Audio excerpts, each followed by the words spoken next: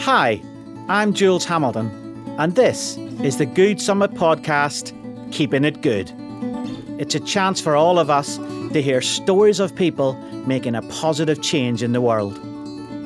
The Good Summit is a space of gathering to celebrate common good in the world and to cultivate more of it. Join the Tribe of Good by signing up to our mailing list at thegoodsummit.com and learn where our latest gatherings are taking place, who is going to be there, and how you can get involved. Help us help you make the world a better place.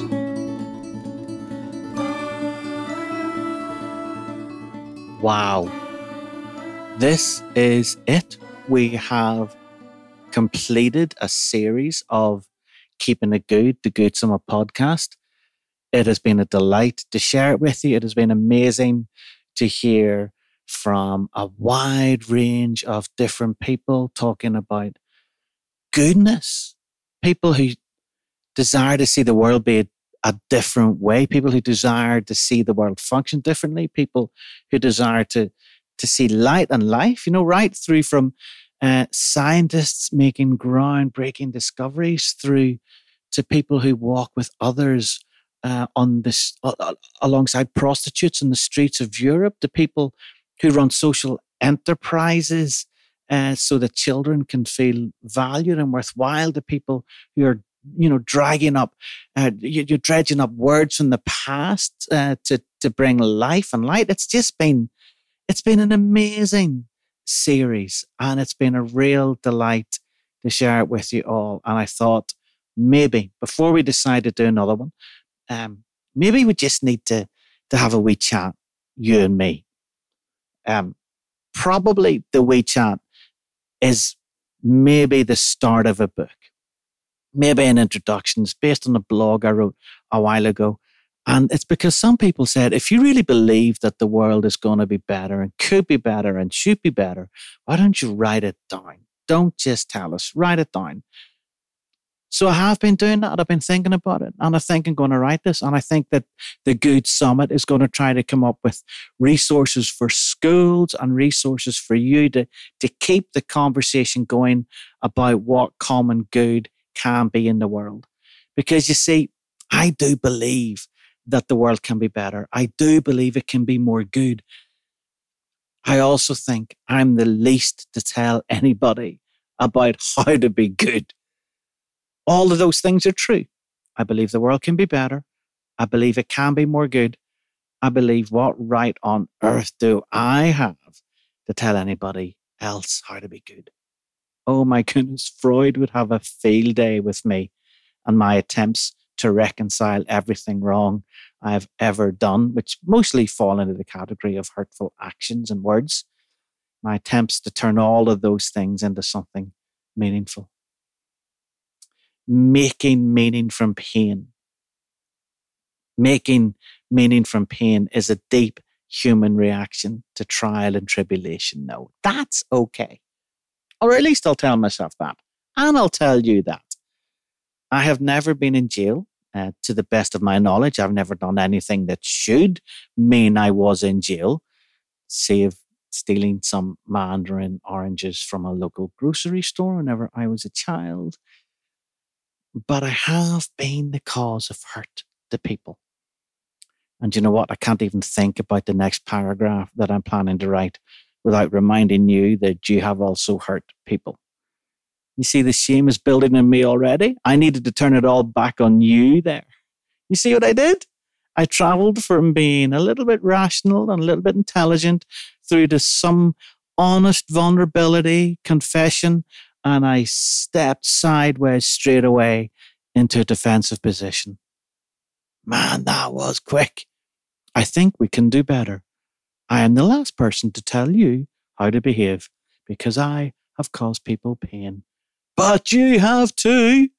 Oh my goodness. Friends, sisters, brothers, our internal defense mechanisms are multitudinous, varied, exceptionally skilled, and mostly unknown. They're natural. It seems they're almost innate. And that's okay, actually. I like that. Do you know what? I appreciate that I have an internal mechanism deep within my genetic memory from the time my earliest ancestors were walking along the African plain and they happened upon a saber-toothed tiger. Oh my goodness, did they have saber-toothed tigers in Africa 100,000 years ago? I have no idea, but you know what? We can actually find out and we can Google it. Okay, apparently fossils of the saber-toothed variety of tiger have only been found in the Americas. So I would not have been walking along the African plain and seen the saber-toothed tiger. I would, however, have maybe seen a woolly mammoth. Anyway, you can tell I'm digressing because I think I should say some stuff. I appreciate those internal mechanisms that if I came across a woolly mammoth, they would have said, get out of here. I like those mechanisms whenever they're telling me that I'm walking too close on the edge of a sea cliff. They also yell at me, although much more unsuccessfully, when I am on a metaphorical sea cliff where I deem to dread maybe too often. Oh my goodness. I just did it again. I became a little vulnerable. I sometimes walk close to the edge in conversation. I might become a little bitchy or sanctimonious or patronizing or uncaring. And I immediately sidestepped into a metaphorical bowed head of maybe too often. The shame is beginning to eat me, and I haven't even started getting into what might be good and how we can be good. The voices inside me are, how dare you tell others how to be good? Remember you tried this before? That went well. Sure, what do you know anyway? Your doctorate's only a doctorate of ministry. No one will read what you write or what you say. And if they do, they'll not do anything about it. You are going to write about positive human relationships. I'm not blank enough. Fill in the blank, friends. I'm not clever enough. I'm not vulnerable enough. I'm not disciplined enough. I'm not good enough. Hence, I go to Brené. You know, Brené Brown. Her writing on shame gremlins is amazing. She encourages us to kick away the shame gremlins. Her writings and her work are one of several key influences which over these last decades has brought me to this point. The point of, in the words of Father Jack, feck it. Give it a go. This stuff matters. The more people, friends, the more people who do the little that they can, the better. And so I sat at my computer and I opened a document and I tried to write with all of the audacity of the middle-aged Northern Irish white boy who has faced no real disasters in his life can muster. In case it's not obvious, let me be abundantly clear in this little conversation with you. I am not an expert on good. I'm not good. I try to do good and I screw it up a lot. Even the trying can come from a mix of motivations that I know absolutely nothing about because they're so deeply ingrained in my subconscious. But I am trying, and I believe you can too. I believe we can too. And I do believe that if we all try just a bit to be a little more good, then lives will change. Families will change. Friendships will change. Communities will change. Countries will change. And the world will change. Several times I have taken groups of people to the Holy Land, or the unholy land, as some people out there call it, Palestine and Israel. It's an incredible time whenever we are there. I take groups of British and Irish young people.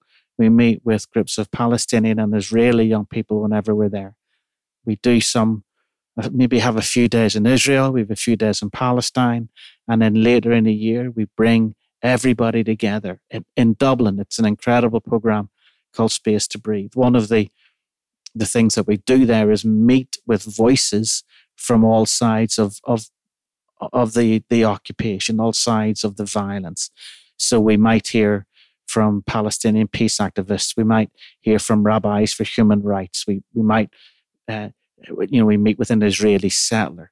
We might meet with people of violence along the edges of them. We hear different voices from those stories. And of all the things that I've heard, one of the things that has struck me it makes me cry nearly every time I hear it, is an Israeli sociologist who tells a story from a book that a friend of his wrote. One of the things that Jewish children will do, school children, is be offered a trip to Auschwitz, at just a place of absolute darkness and death, and a place where we need to learn the lessons of history from. So nearly every Jewish child will be offered a trip to Auschwitz as part of their schooling. And so this sociologist wrote a book about two mid-teenagers coming out of Auschwitz, and two boys, very understandably glum and feeling the oppression and the darkness. And one of them turns to the other as they're leaving Auschwitz, and he says, "We need to make sure that nobody does this to us again." And his friend looks at him and says, "We need to make sure nobody does this to anyone ever again." Sisters and brothers, Tribe of Good, we are in this thing called life together. So join us. Be part of this little tribe of good. Help us with our conversations and connections to see the world become a better place for you and for us. Peace to you.